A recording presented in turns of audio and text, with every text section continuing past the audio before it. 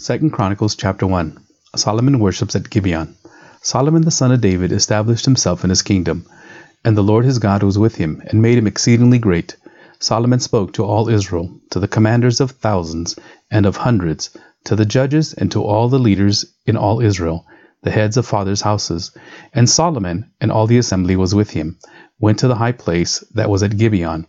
For the tent of meeting of God, which Moses the servant of the Lord had made in the wilderness, was there.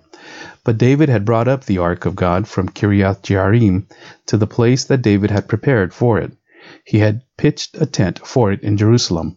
Moreover, the bronze altar that Bezalel, the son of Uriah, son of Hur, had made was there before the tabernacle of the Lord. And Solomon and the assembly sought it out. And Solomon went up there to the bronze altar before the Lord, which was at the tent of meeting, and offered 1,000 burnt offerings on it. Solomon prays for wisdom. In that night God appeared to Solomon and said to him, "Ask what I shall give you." And Solomon said to God, "You have shown great and steadfast love to David my father, and have made me king in this place. O Lord God, let your word to David my father be now fulfilled. For you have made me king over a people as numerous as the dust of the earth.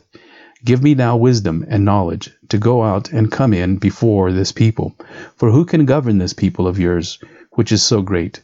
God answered Solomon, "Because this was in your heart, and you have not asked for possessions, wealth, honor, or the life of those who hate you, and have not even asked for long life, but have asked for wisdom and knowledge for yourself, that you may govern my people over whom I have made you king. Wisdom and knowledge are granted to you. I will also give you riches, possessions, and honor, such as none of the kings had who were before you, and none after you shall have the like." So Solomon came from the high place at Gibeon, from before the tent of meeting to Jerusalem, and he reigned over Israel. Solomon given wealth. Solomon gathered together chariots and horsemen. He had 1,400 chariots, 12,000 horsemen, whom he stationed in the chariot cities and with the king in Jerusalem. And the king made silver and gold as common in Jerusalem as stone. And he made cedar as plentiful as the sycamore of the Shephelah. And Solomon's import of horses was from Egypt and Kue, and the king's traders would buy them from Kue for a price. They imported a chariot from Egypt for 600 shekels of silver, and a horse for 150. Likewise, through them there were exported to all the kings of the Hittites and the kings of Syria. Chapter 2. Preparing to build the temple. Now Solomon purposed to build a temple for the name of the Lord, and a royal palace for himself. And Solomon assigned 70,000 men to bear burdens, and 80,000 to quarry in the hill country, and 3,600 to oversee them. And Solomon sent word to Hiram, the king of Tyre, "As you dealt with David my father, and sent him cedar to build himself a house to dwell in, so deal with me. Behold, I am about to build a house for the name of the Lord my God, and dedicate it to him for the burning of incense of sweet spices before him, and for the regular arrangements of the showbread, and for burnt offerings, morning and evening, on the Sabbaths and on the new moons, and the appointed feasts of the Lord our God, as ordained forever in Israel. The house that I am about to build will be great, for our God is greater than all gods. But who is able to build him a house, since heaven, even highest heaven, cannot contain him? Who am I to build a house for him, except as a place to make offerings before him? So now send me a man skilled to work in gold, silver, bronze, and iron, and in purple, crimson, and blue fabrics, trained also in engraving, to be with the skilled workers who are with me in Judah and Jerusalem, whom David my father provided. Send me also cedar, cypress, and elgum timber from Lebanon, for I know that your servants know how to cut timber in Lebanon. And my servants will be with your servants, to prepare timber for me in abundance, for the house I am to build will be great and wonderful. I will give for your servants, the woodsmen who cut timber, 20,000 cores of crushed wheat, 20,000 cores of barley, 20,000 baths of wine, and 20,000 baths of oil."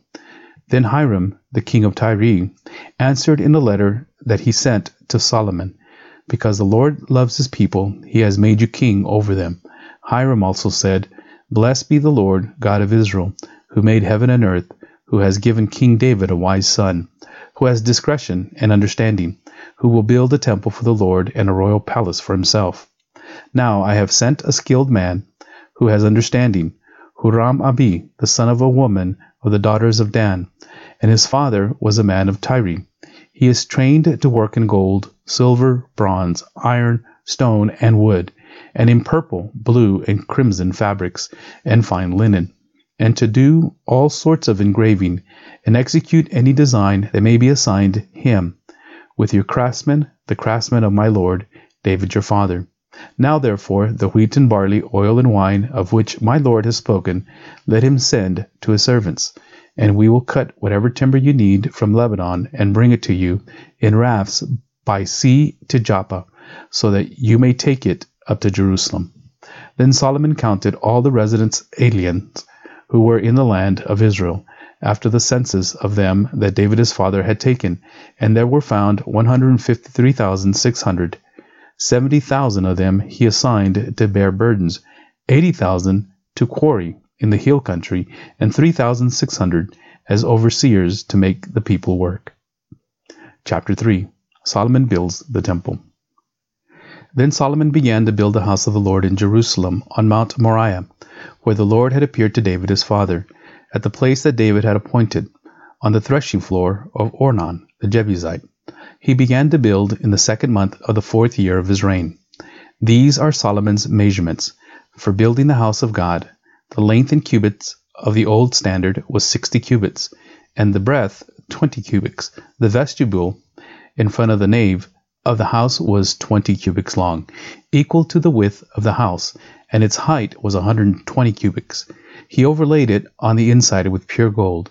The nave he lined with cypress, and covered it with fine gold, and made palms and chains on it. He adorned the house with settings of precious stones. The gold was gold of Parvim. So he lined the house with gold, its beams, its threshold, its walls, and its doors, and he carved cherubim on the walls. And he made the most holy place.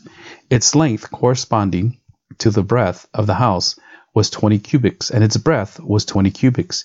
He overlaid it with 600 talents of fine gold. The weight of gold for the nails was 50 shekels, and he overlaid the upper chambers with gold. In the most holy place he made 2 cherubim of wood, and overlaid them with gold. The wings of the cherubim together extended 20 cubits. One wing of the one of 5 cubits touched the wall of the house, and its other wing of 5 cubits touched the wing of the other cherub. And of this cherub, one wing of 5 cubits touched the wall of the house, and the other wing also of 5 cubits was joined to the wing of the first cherub.